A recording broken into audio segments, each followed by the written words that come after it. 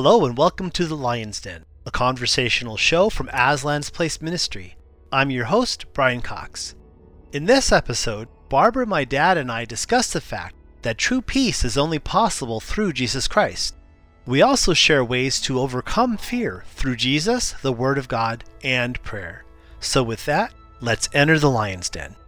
This is March the 30th, 2020. And we are now in the midst of the COVID lockdown. So for context, we understand that many times podcasts are listened to in the future. And so our context for what's happening today is a context of the coronavirus and all the implications of that, all this being isolated from each other and businesses being closed. And so as I was pondering this, I realized that one of the big issues that is happening right now for all of us is the issue of fear. And we want to be talking about that and the generational and spiritual implications of fear. And then, of course, the opposite of fear is peace and rest. And I do not know that, certainly in my lifetime, in my memory anyway, I do not know of a time of higher anxiety and fear than we have noticed worldwide today.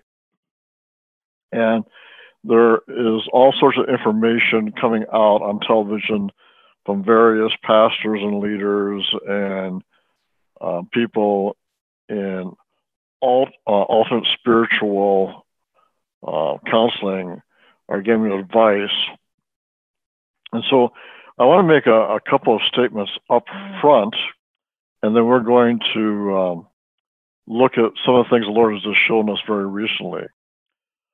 The first thing I want to state is peace is not a place, it is a person, and the person is Jesus Christ. I heard a nationally known pastor say, we need to find our place of peace, and he talked in such generalities as if that is going to be something that's going to be helpful. That is not helpful. That does not give any answer to anybody about what to do exactly and tangibly for the fear and anxiety that's being felt today. My brother and sister-in-law stay at our house in a trailer, and he is every day come and told me of friends that he's talked to who are in the state of extreme panic. They don't have income. They have no place for income. One person was the owner of a restaurant who tried to actually set up tables outside and have people sit 6 feet apart, and the police came in and shut them down. And I don't think they were fined, but they were certainly shut down.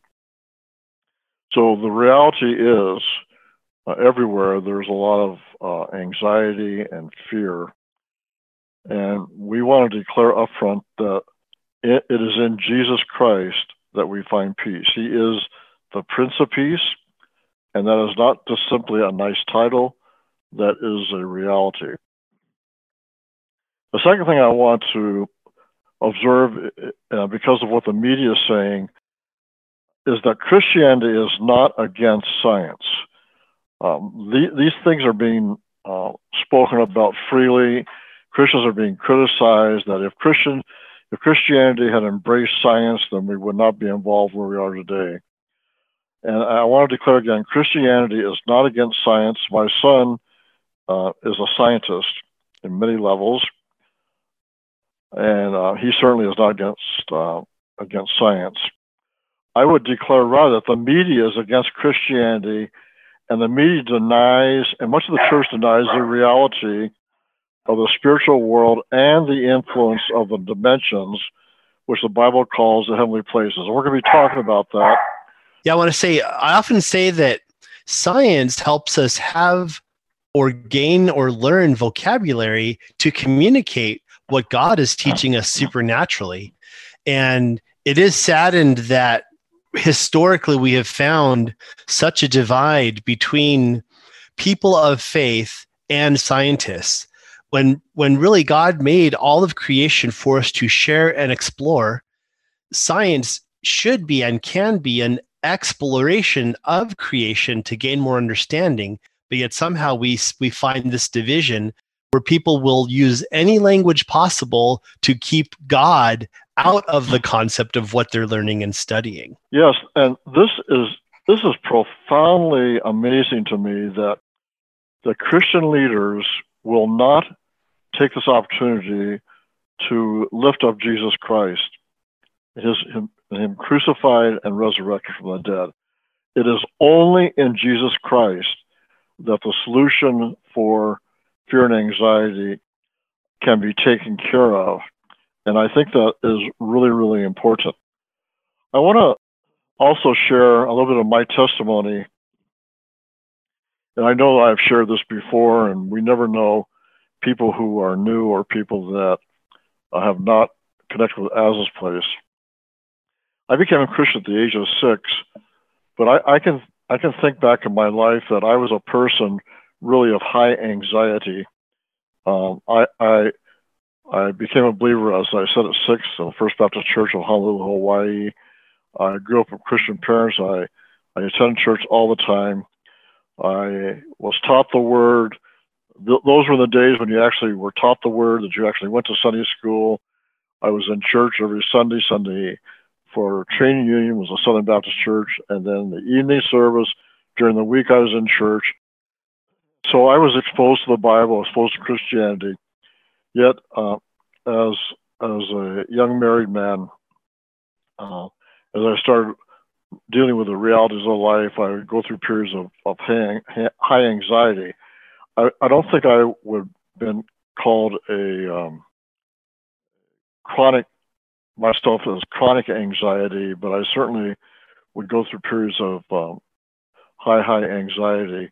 And then when, after I'd finished pastoring and we started Aslan's Place, I actually experienced 3 days of panic when I was in Honolulu, actually the Big Island. I realized that we were running out of money in Aslan's Place and was so fearful about what would happen. And so I have that history, and sometime after that, I was in San Jose area at a friend's church. We were set up prayer appointments, and we were starting to do generational prayer. That was in the very, very early days. And I was praying for this lady, and out of my mouth came the words, "Lord, take us to the fourth dimension for this prayer session." And I actually looked around and thought, who said that? And then I realized that I said it. Well, as soon as I said that in prayer, I felt like I was on some sort of elevator and I was going up. And I really didn't know what I was experiencing, but the power of God hit the lady who we were praying for, and she started going through a very rapid deliverance. And I had a thought, well, I guess I don't need to be involved anymore. Let's just see what God wants to do. And I heard these words in my spirit.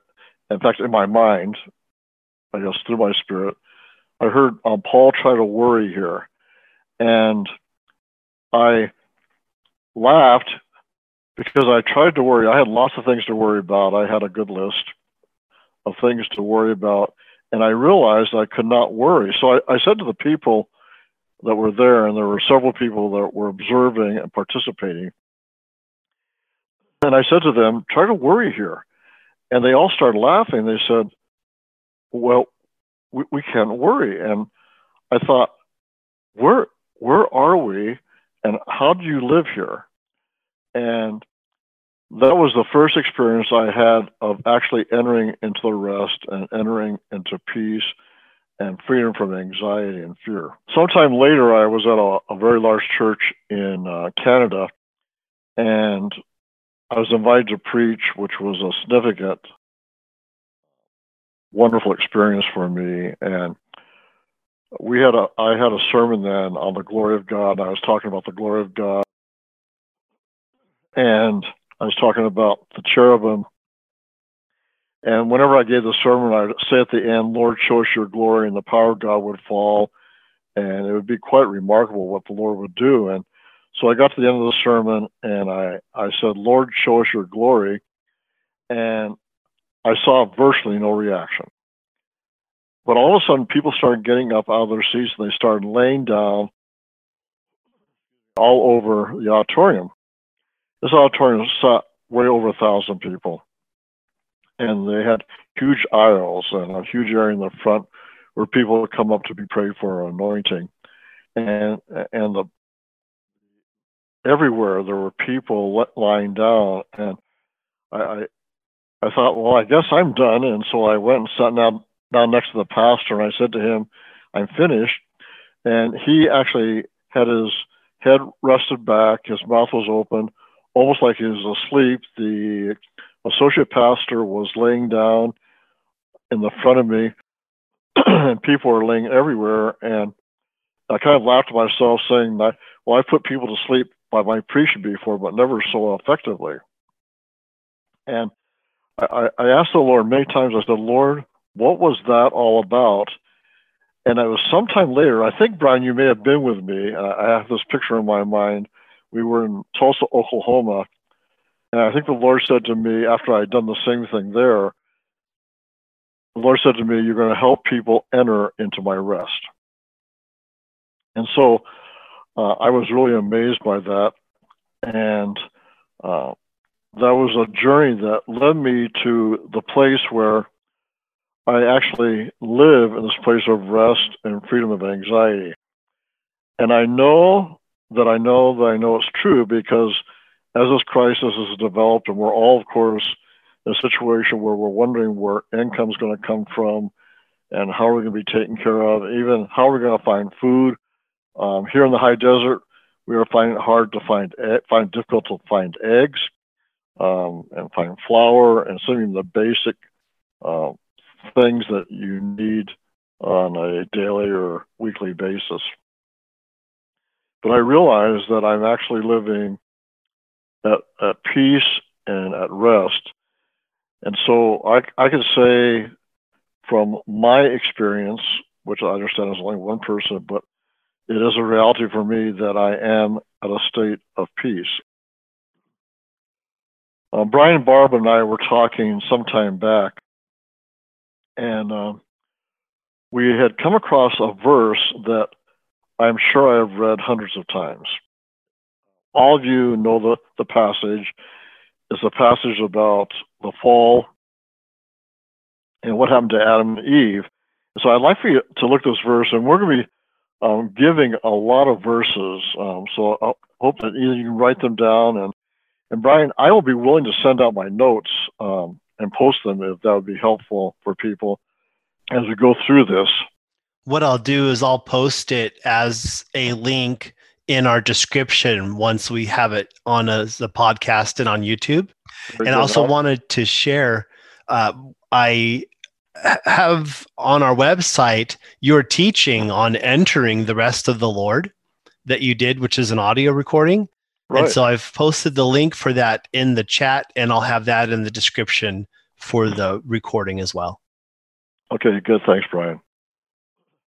So we were reading through the Genesis passage, it's Genesis 3, and I came across a startling observation. And I want to say up front that later we're going to talk about the fact that I've talked to 2 psychologists about this, and they're both in agreement that we may be on to something about all this.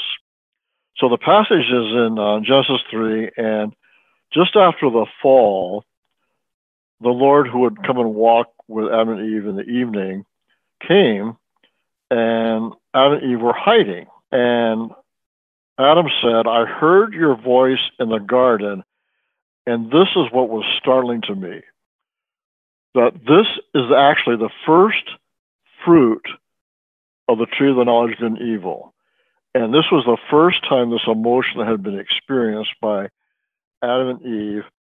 And I am wondering and suggesting if it may be a real root to all psychological disorders. Now, I'm not going to say that for 100% because that'd be scientifically impossible to determine for me to say that.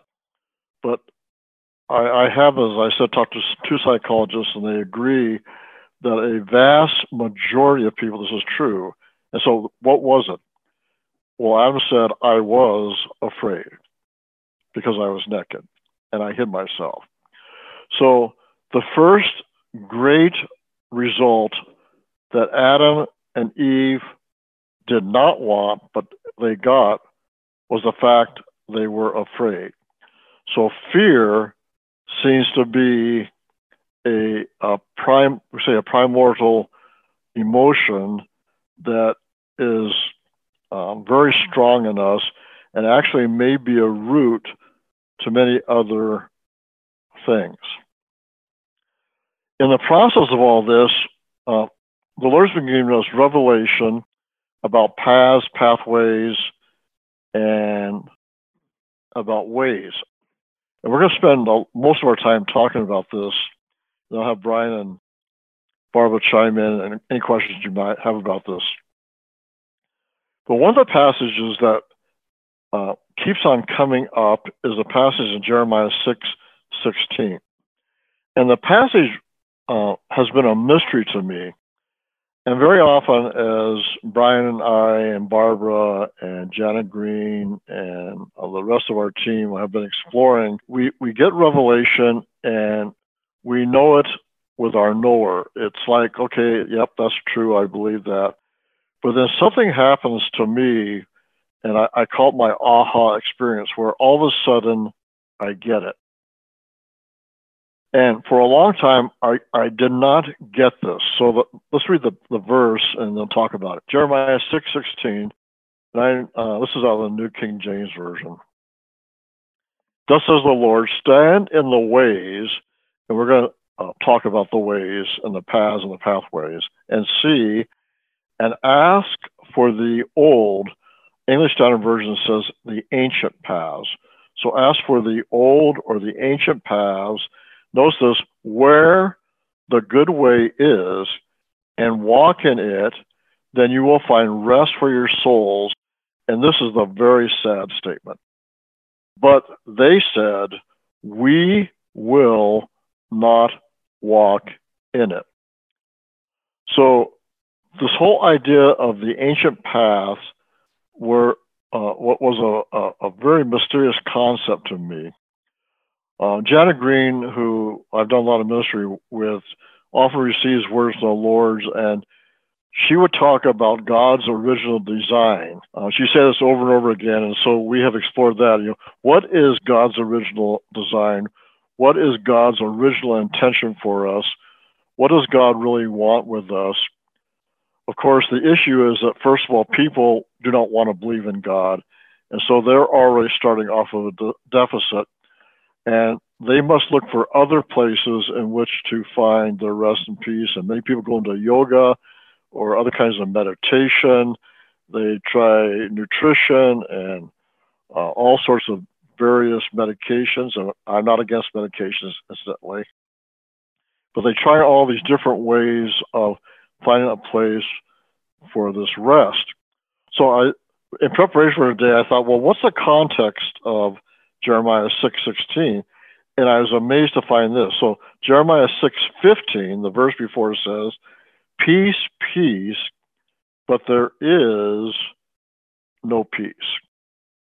And so there's something about the ancient paths and the good way and rest and peace. Now, if this is not relevant for today, I do not know what would be relevant. I think it's absolutely relevant. Dad, I just want to point out first, the verse stating peace, peace, when there is no peace, is technically verse 14. Oh, thanks, Brian. And then what's interesting is verse 15 talks about being ashamed. Oh, okay, and that works actually. In fact, I want to read that in English Standard, if I may. It says, sure. Where were they ashamed when they committed abomination? No, they were not at all ashamed. They did not know how to blush. Therefore, they shall fall among those who fall, at the time that I punish them, they shall be overthrown, says the Lord. I find it interesting about being ashamed about the fall, and that makes me think about the fall and Absolutely. the first man. Said they were ashamed. Yeah. So two comments I'd like to share from online. One person pointed out there's so much anxiety in the world. It's too bad Christians find it so easy to worry along with the world. You know, we've made that point that I think that we need to, one, let Jesus point out to us how to be free from that anxiety, so then we can learn how to share more about Jesus and the peace he can bring. Absolutely. And I would suggest, Brian, that we're talking something foundational. I really hit on the Jeremiah verse where the people chose not to walk in it. The key word being choice. We have a choice. Choice is fear or faith. And I just wanted to point out that we do have a prayer listed on Aslan's Place for, let's see what the name of it is, prayer to abolish fear. And in that prayer, part of it is generational repentance for entering into fear and now making a choice to not enter into fear. And I think it's a very helpful prayer for this time that we're living in. Yes. And the reason why this is important is that we, again, have discounted the results of the fall and our responsibility as Christians to work out our salvation after salvation. And the part that we must play in dealing with these generational issues. And I would say to those that would come against this concept that we have enough evidence, tangible evidence now, of people who are free from fear and panic, phobias, because generational prayer, that you simply saying you don't believe in it is not an answer to people who are in need. And you're saying who don't believe in generational prayer? Prayer, exactly. And believe in the heavenly places, believe in the effect of the fall. So I have one more chat comment, and then I was going to bring up a thought. Sure. Summer online points out that this person is a therapist and agrees that fear seems to be at the root of many distressing emotions. Well, I appreciate that. And I find it interesting that we have this contrast with the fear of the Lord. And it's like the first man and woman on the planet did not demonstrate an awe or a respect for God. Which is what that word fear means reverence or respect. Yes, so they did not demonstrate a fear of the Lord. So then the result of their actions was a physical or worldly fear. So I find that interesting. Yes. So then it stands to reason, and this perhaps may be part of what you're going to share, that reestablishing a proper fear of the Lord then is a step towards being free from worldly fear. Yes, absolutely. All right. Awesome. So my aha experience with all this has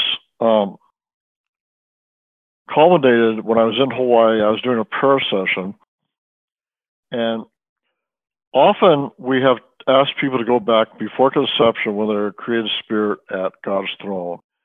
And our belief at Asplace is that we have a name as a created spirit, and that is sons of God. We are the sons of God, created by the Father. We are present with the Father before conception, and then we are asked to go to earth, or directed to go to earth.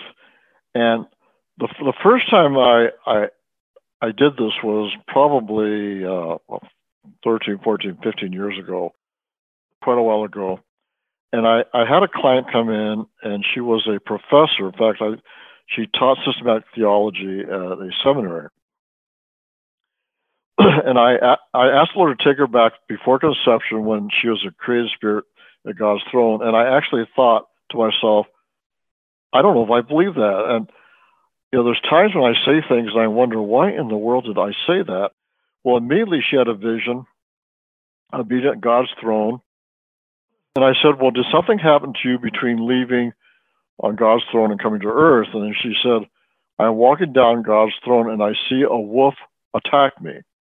Now, what I put together is when I was in Hawaii, which was in February of 2020, that of course the response would be fear. She would have had been afraid because of the attack. Now, since then, I have asked many, many people if anything happened to them between leaving God's throne and coming to earth. And actually, as a very large number of people have said, I see the enemy attacking me. So I started putting things together. I realized that fear would then come against us.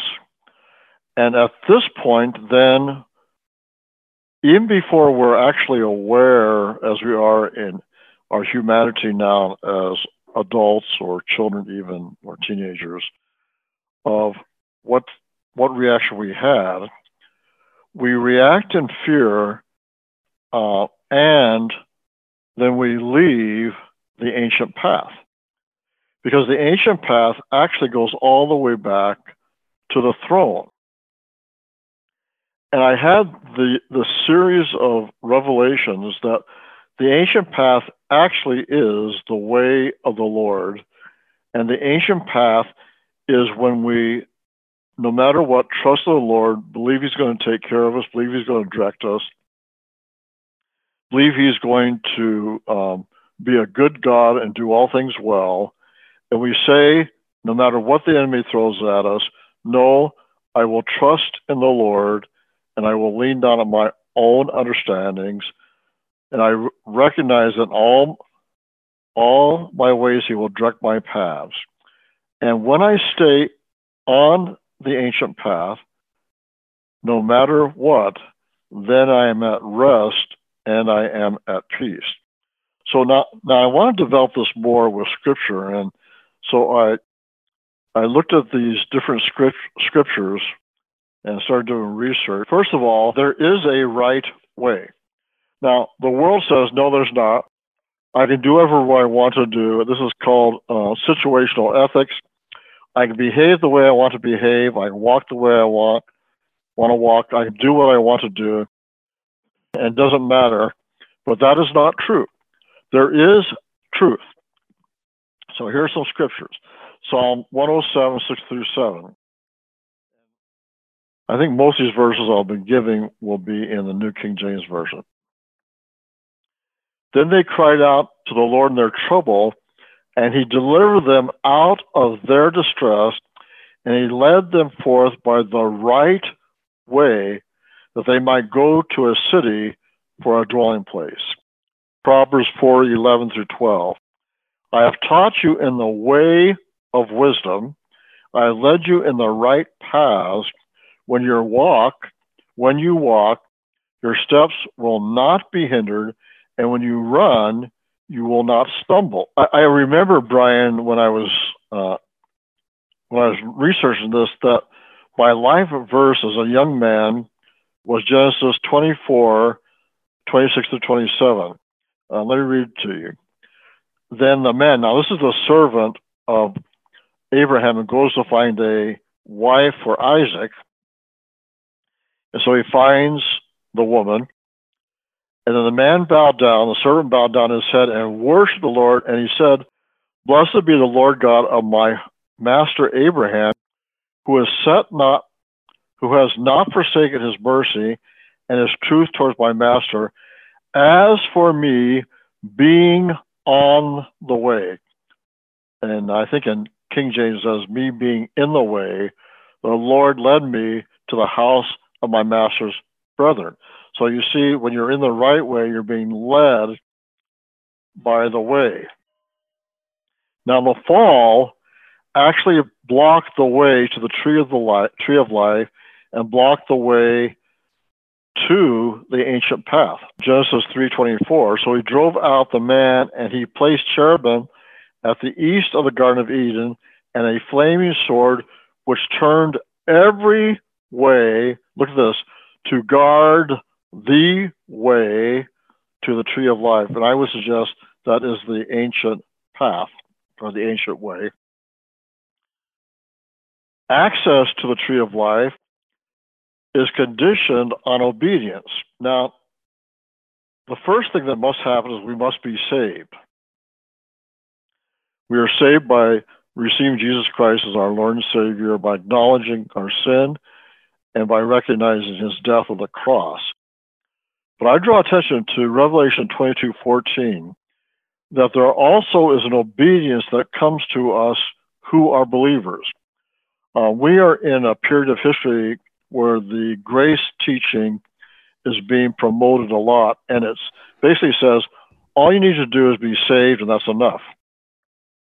Yes, that is enough for salvation. That is enough to go to heaven. But I would suggest to you that remaining on the ancient path means that we follow the Lord.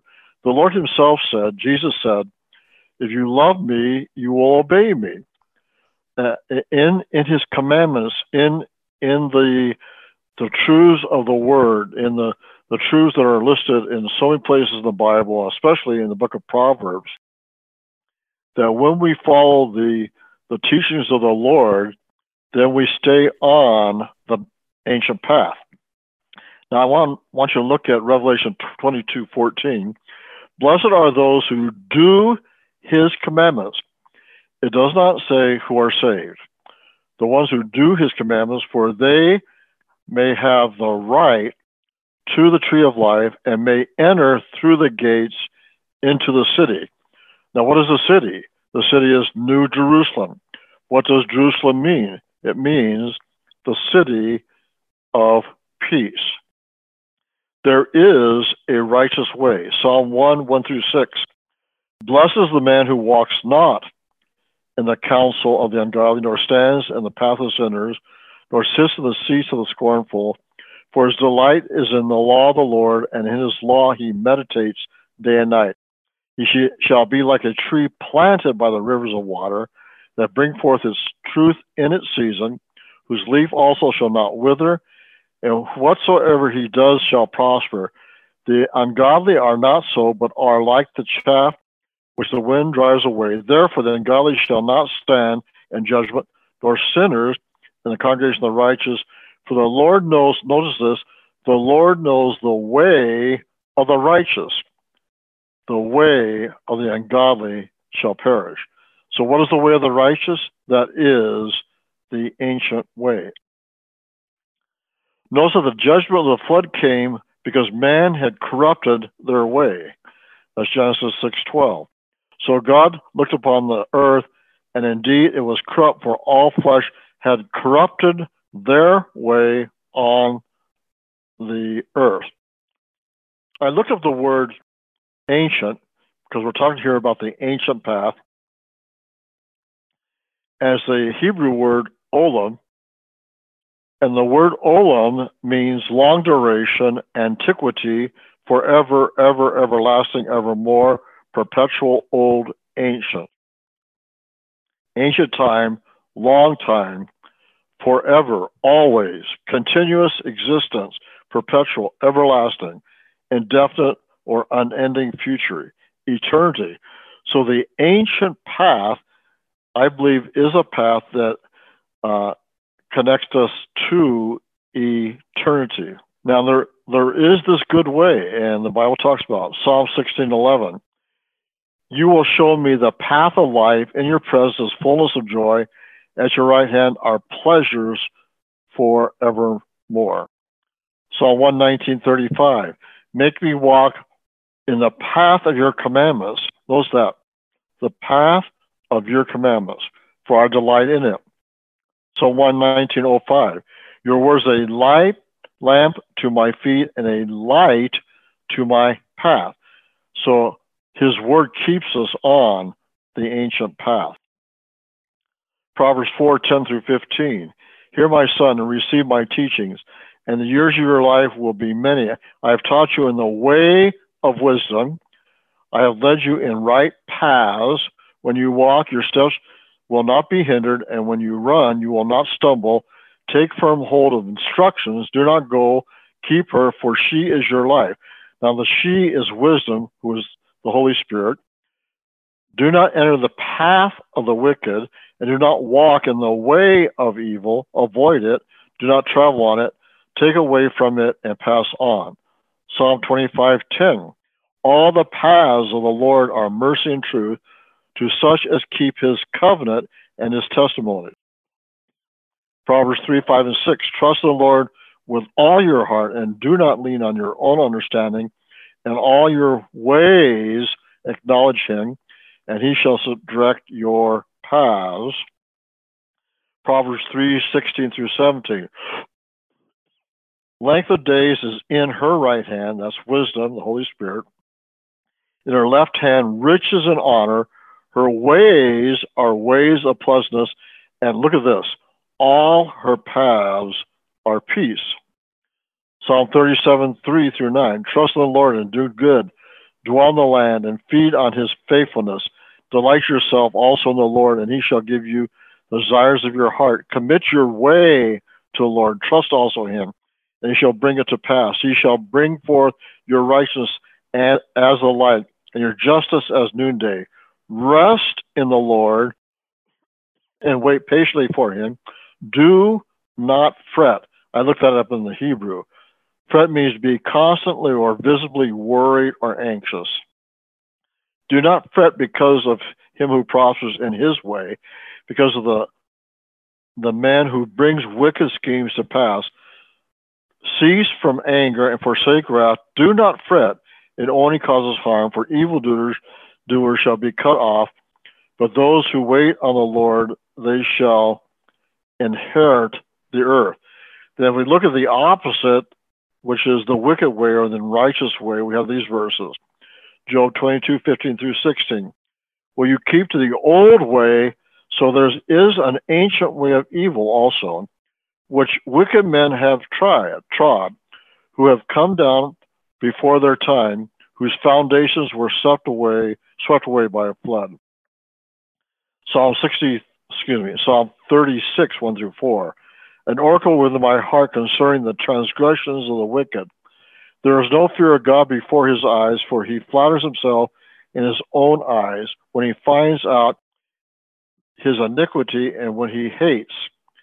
The Lord, the words of his mouth are wickedness and deceit. He has ceased to be wise and to do good. He devises wickedness on his bed. He sets himself in a way that is not good. He does not abhor evil. Romans 3:10 through 18. There is none righteous, no, not one. There is none who understand. There is none who seek after God. They have all turned aside, and I would say aside from the ancient path. They have together become unprofitable. There is none who does good, no, not one. Their throat is an open tomb. With their tongue they have practiced deceit. The poison of asps is under their lips, whose mouth is full of cursing and bitterness. Their feet are swift to shed blood.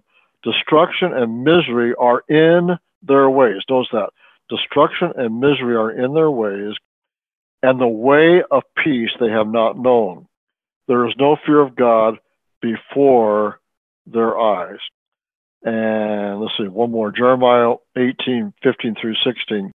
Because my people have forgotten me, they have burnt incense to worthless idols, and they have caused themselves to stumble in their ways from the ancient paths, which is God's righteous way, to walk in pathways and not on a highway, which I would say would be the highway of holiness, to make their land desolate and a perpetual hissing. Everyone who passes by it will be astonished and shake their head. So I would say that fear is the constant when we do not keep his commandments. That we can understand that fear will be exactly what will happen. Well, what do I do then? What do I do then? I try to obey the Lord. I am saved. I'm doing the best I can do, but I am still fearful. And so we'll talk about that next, but I'll let Brian and Barbara chime in because I've been talking for a while. You were reading the verses and talking about not fearing, not fretting. And my favorite go-to passage is Matthew 6:25 through 34 in the Sermon on the Mount. And Jesus is talking about not being anxious. And I think it's a very appropriate passage for this time that we're living in right now, because the anxiety over, where the paycheck is coming from and where the food is coming from and the whole thing is covered right there in those verses. And Jesus promises that if we seek him first, he will supply all of our needs. But I always note that he says needs. He doesn't say wants. He doesn't say the things we desire. He says needs, and he knows our needs. And part of entering into his rest is understanding and accepting the fact that he is sufficient. And Brian, I just really love your comment about fear being the corruption, the enemy's corruption of the righteous fear of the Lord. And I would carry that one step further to say that when we find ourselves in fear, fretting, anxiety, or whatever name we want to call it, we have stepped off the path that Paul's talking about, and we are doubting God's sufficiency. So, at least in my life, and I know in Paul and Brian's life, and many others that are listening, time and again, God has proved his sufficiency to each one, whether it was in times of illness, in times of financial hardship, in times of relationships, all of the multitude of things that happen to us. He has proven his sufficiency. And this time of the panic over the virus, I think, is a time when we can, like none other in our lifetimes, choose to dive deep into intimacy with him and to understand and really own the truth that he's sufficient. Thank you, Barbara. Yes, I completely agree. So, Dad, I wanted to share and then comment on a couple of items we had over the chat. Yes. I wanted to first say, Emma had asked this question. She says, doesn't living in the new covenant take priority over the old ways from the old covenant system? And I want to point out that part of what Jesus did when he came to earth, fully man, fully God, is that he demonstrated how to walk in authority given by God. And then he died on the cross. God raised him from the dead. Jesus didn't raise himself from the dead, but Jesus demonstrated how to walk in authority. Now, as believers in Christ, we have access to authority through Jesus Christ. It's not ours. That's right. And so Philippians 2:12 tells us, it says, therefore now work out your salvation through fear and trembling. That doesn't mean that we have to earn salvation. Salvation is a free gift from God. But it means that we need to walk in the authority we have in Christ to undo the consequences of past sin so that we can walk in freedom. Would you agree with how I worded that statement, Dad? I absolutely agree. And in chapter 1 of Come Up Higher, I spend a long time about the whole issue of why do we pray prayers. And it is biblically and theologically sound to pray prayers. Now, there is a reality that many Christians do not want to acknowledge, and that is that there are people who are saved, there are people who are pastors, there are people who have been Christians for decades, and they are totally miserable. And many people who are Christians say, well, the solution is you need to get over it and you need to change. And the reality is that there is spiritual blockages that are coming against a person that have generational roots. Even science agrees today that in a whole new field called epigenetics, that they are seeing that many emotional and, of course, physical, but also emotional issues that come down against us actually are in the DNA and can be imprinted in the DNA because of life circumstances. And you can actually Google epigenetics and study that. So, Brian and Barb, what I'd like to do is I want to get very practical here. If I may, I want to lead into your practical application Sure. by answering one more question, if that's okay. Sure. Jaya, I'm hoping I'm pronouncing your name correctly, pointed out that in Isaiah 43:1, God commands us not to fear, and then puts the question, in reality, how can we overcome fearful situations like COVID-19? So to lead into, Dad, what you're going to share, I want to provide an analogy. Consider pets, whether it's dogs and cats. When you bring out a vacuum, there was actually a movie called Pets, and all the animals were gathering. And as soon as the animals wanted everyone to disperse, they just brought the vacuum cleaner out of the closet and all the animals ran. For us, my daughter's cat disappears and hides for hours the moment the vacuum cleaner is turned on. There is a fundamental fear that these animals have of the vacuum cleaner. Now, we know from our perspective that there is absolutely nothing to fear. We recognize from the vacuum cleaner. We recognize it is loud. We recognize it's noisy. But the animal's perspective is completely different. So they run, they are scared, they whimper, or sometimes dogs, for instance, will attack what they fear. They say, this is a threat, I'm going to attack it. When the first man and woman on the planet ate fruit from the tree of the knowledge of good and evil, they now get their perspective on good and evil from the enemy. They get their perspective from dirt. Yep. So we as humans, as a result of the fall, have an incorrect perspective on what we should be fearing, just like these animals afraid of the vacuum. So part of overcoming fear is we must allow Jesus Christ to reset our perspective on what we should actually be afraid of. And so that's then why we're sharing these scripture verses, because the Bible in its original language is fully the Word of God and the full truth that we have access to. We need God to have permission to rewrite our view by applying His Word to our life. Absolutely. And so that's what how do you overcome it? It's by recognizing that God must shift our view of what we should actually be afraid of. So, yes. Dad, I'll pass it to you. Let me respond to not the previous person, the one you just talked about, the one before.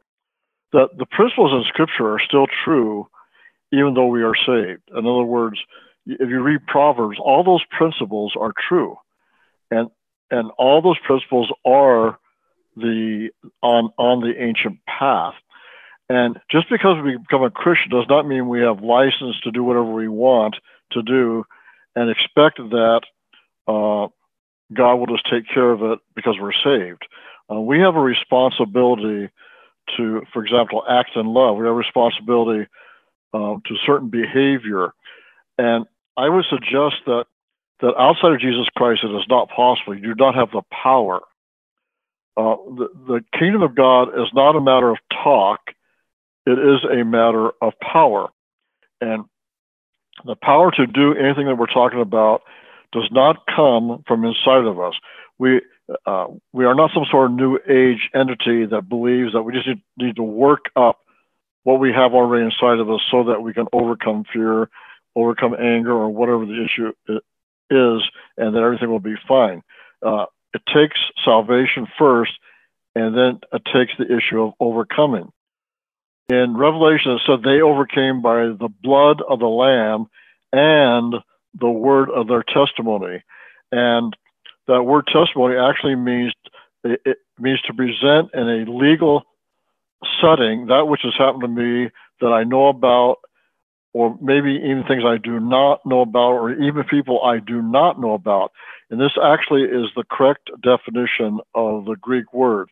And so as we're talking about how do we deal with these issues that are realities in our lives, that we need to declare certain things before the Lord about what has happened in our generational line, and perhaps even things that we have done, reactions we've had, so that we overcome. And the overcoming is not by some sort of power inside of us, it is by the power of Jesus Christ who lives in us. So we have, my first comment of what to do is we have on our website a whole series called Swatting the Fly, and it's a series of pamphlets.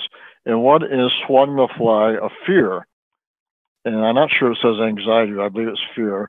And there's scriptures that you can declare for 40 days. So I would start there. I would declare God's truth. Now, second of all, you may need prayer ministry. We have prayed for hundreds and hundreds of people. I have prayed for people who are pastors, and I think now I think of two men. One is a young man in his early 20s. Another is in his, I believe, 30s. The young man is at least a third generational Christian. His grandparents were extremely involved in church. His father and mother are in what we would call a full-time ministry in a nonprofit sense. And he has suffered from terrible panic attacks and terrible anxiety. We prayed for him. I had a session with him last November, the day after, I guess 2 days after Thanksgiving. And for months, I actually felt a deliverance. And he is being changed even now, where panic and fear is not conditioned. So I want to say this very, very clearly. We do nobody any service to declare you need to get over it and simply get better. That there are many people that suffer from real anxiety, real fear, and it is a spiritual issue that has long-term generational roots. And it may be that you need to have a prayer session to deal with that. I have so many testimonies of people that have been removed from panic and anxiety and even panic attacks. This is a real issue. Isaiah 43 is very interesting. It's a verse that is quoted about John the Baptist, where he says, "Prepare ye the way of the Lord and make straight." If you look at that word "make straight" in the Hebrew, it means to direct and level and make free from obstructions. The reality are there are obstructions that keep us from staying on the ancient path. So I think that is very, very important. Now, the third thing is an interesting observation, that there can be a physical element to fear and anxiety. There is a website called OMIM, and if you go to our website again and search in OMIM or how to pray for the DNA, so if you do a search for how to pray for the DNA, you can find this website.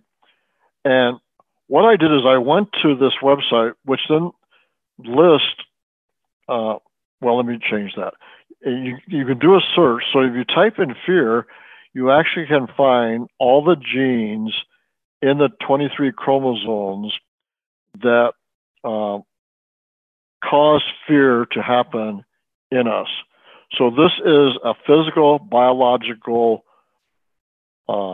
programming that has taken place in our DNA and RNA. So let me repeat this again.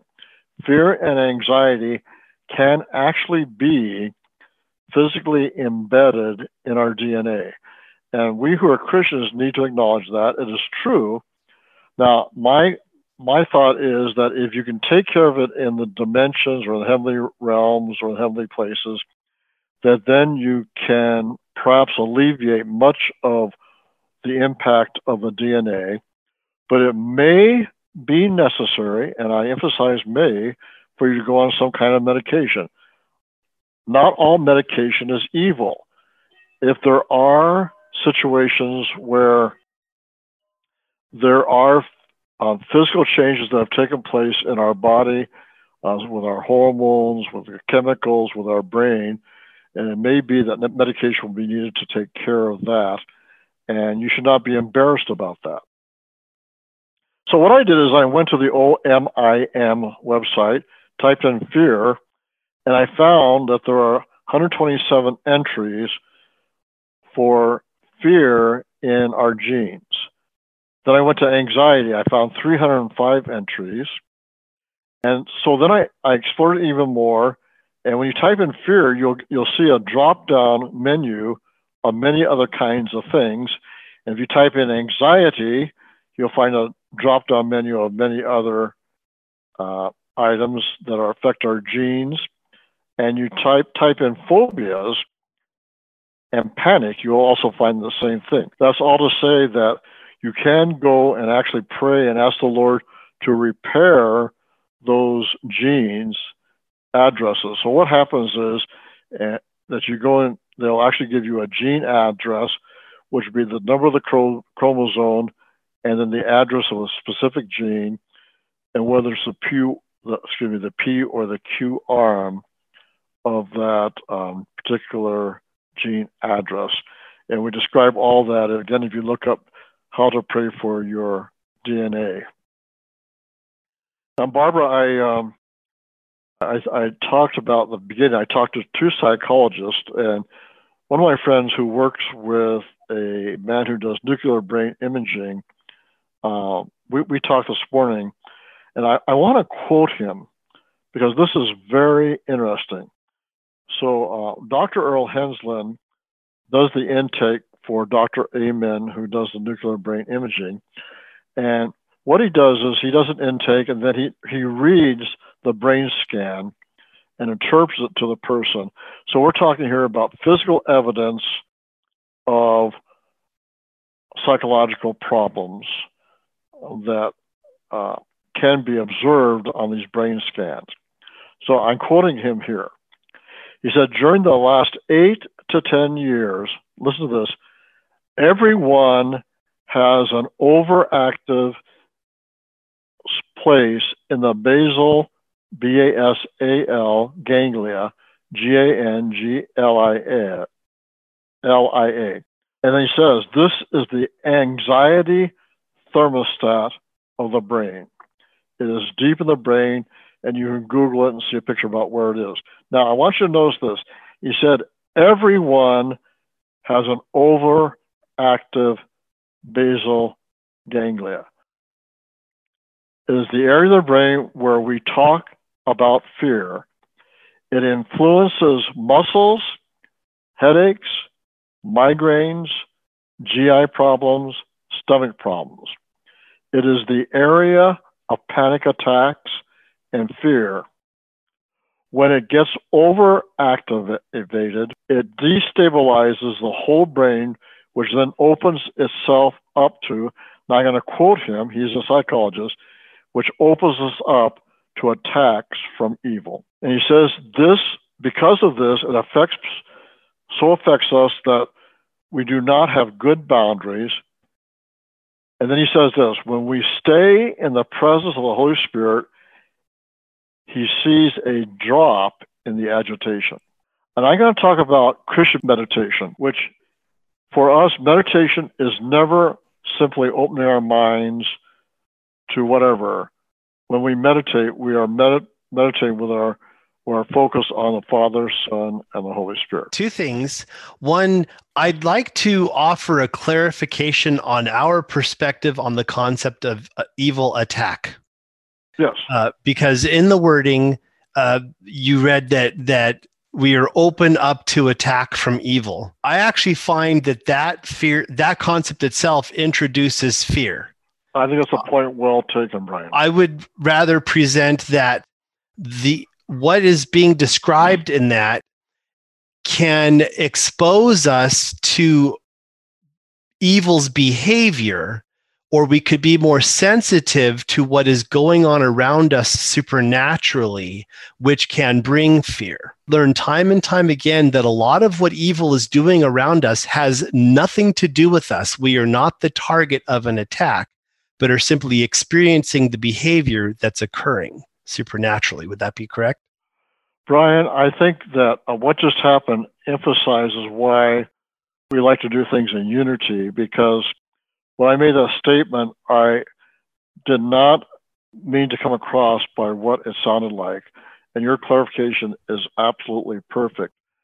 I often say to people, as Brian does, many times, in fact, I say most times we're not under attack, we are advancing. But we are so used to being under attack that we get into a defensive mode, not understanding that we're really in an offensive position and we're coming against what the enemies have been coming against, and we're being victorious in Christ. So, Brian, thank you very much for that. And thank you. And then I want to share one other thing. I was excited to see that you shared information about asking God to correct chromosomes with the DNA. Yes. And so I want to point out the difference. We pray and recognize that only God can make these changes. We're asking God to correct supernaturally our physical body, to supernaturally correct our DNA, our chromosomes. Correct. We are not promoting any kind of concept where a person, through meditation or other practices, tries to manipulate their DNA or manipulate the supernatural on our own. Exactly. This is always done in Christ, and Jesus Christ, Father, Son, Holy Spirit are doing this. And yeah, it's only possible through Christ, and it is not us doing it. It's not our authority. We cannot manipulate. Anytime a human tries to manipulate the supernatural on their own, that is a deception, with the enemy really being the one who's partnering with that person. We have to acknowledge that it's only God and it's only through Jesus Christ. Going back to what you were just saying about Earl's observation and the changes when the believer is meditating on the Lord. Yes. And the difference the Holy Spirit makes kind of dovetails into something I've been thinking about since we've been talking. And it goes back to the very beginning when you introduce the whole subject today in terms of Jesus being the rest. And the scriptures that have been on my mind for the last 20 or 30 minutes are Isaiah 11, 1 and 2. And the fact that when we are meditating on the Spirit, the Holy Spirit is our ultimate teacher, guide, inspiration. And in Isaiah 11, 1 and 2, it talks about the seven spirits of the Lord.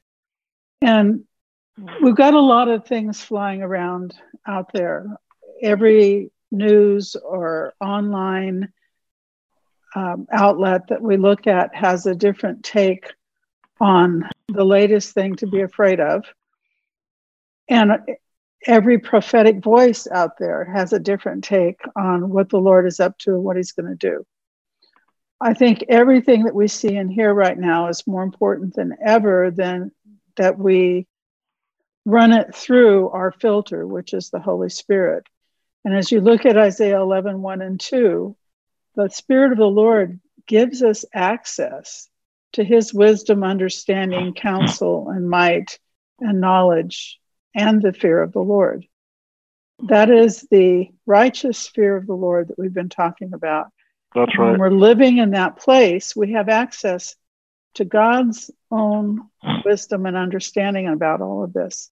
So if we hear something, whether it be from a trusted prophetic minister or a not trusted news commentator, it doesn't matter who says what, by whatever means, we run it through the Spirit of the Lord to get his take on it and how it applies to us. That way we make the right decisions, and we can have a whole lot more peace, and we can enter into the rest more easily because we're looking through the focus of the Spirit. Excellent. I want to talk about the prayer to the Lord. We're not just talking about praying to anyone, and we're not talking about meditation to anyone. Prayers to the Lord help improve the immune system. There's actually empirical evidence on this now, and there's a Bible verse that would suggest the same. It's in Psalm 32:3. David says, "When I kept silent, my bones grew old through my groaning all the day long." And this is evidently an issue of depression that David was going through. And the word bones is interesting. The word actually means, in the Hebrew, to be mighty, to strength, to have strength, to be strong, substance, and is considered as the seat of the emotions. And Dr. Earl Henslow was telling me that in the bone marrow, there's a principal component to the immune system. And then he says in the DNA, there's a marker, and one tip is in the bone marrow, and the other end of the tip is in the brain. And so this is pretty astonishing that as we meditate on the Lord, as we declare what is true on the ancient path, we change our wiring and we declare that we will be people in the rest and in peace. Now, the final observation I want to make is that it is possible for parts of us to be trapped in heavenly places. That's the word used in the Bible. Science and math use the word dimensional places. Fear, for example, is a place in the ungodly depth. You actually can search that out in the concordance and find this in the Old Testament.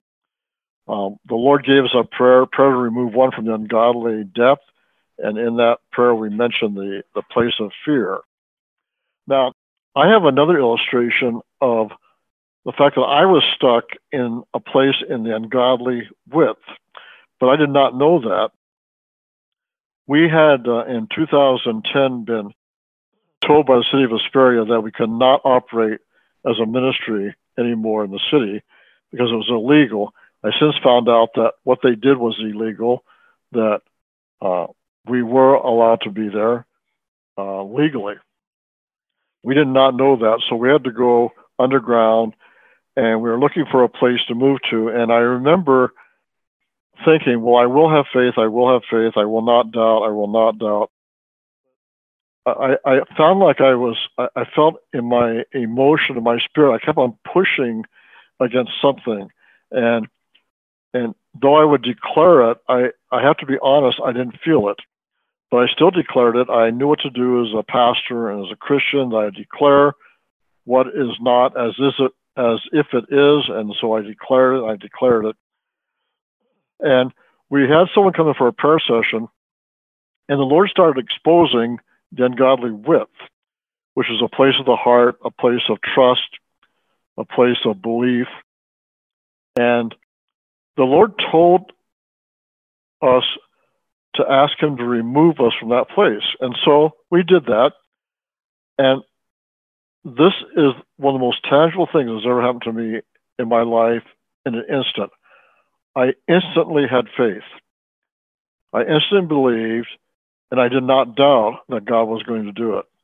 Now, what happened to me? Well, I had parts of me that were stuck in the ungodly width.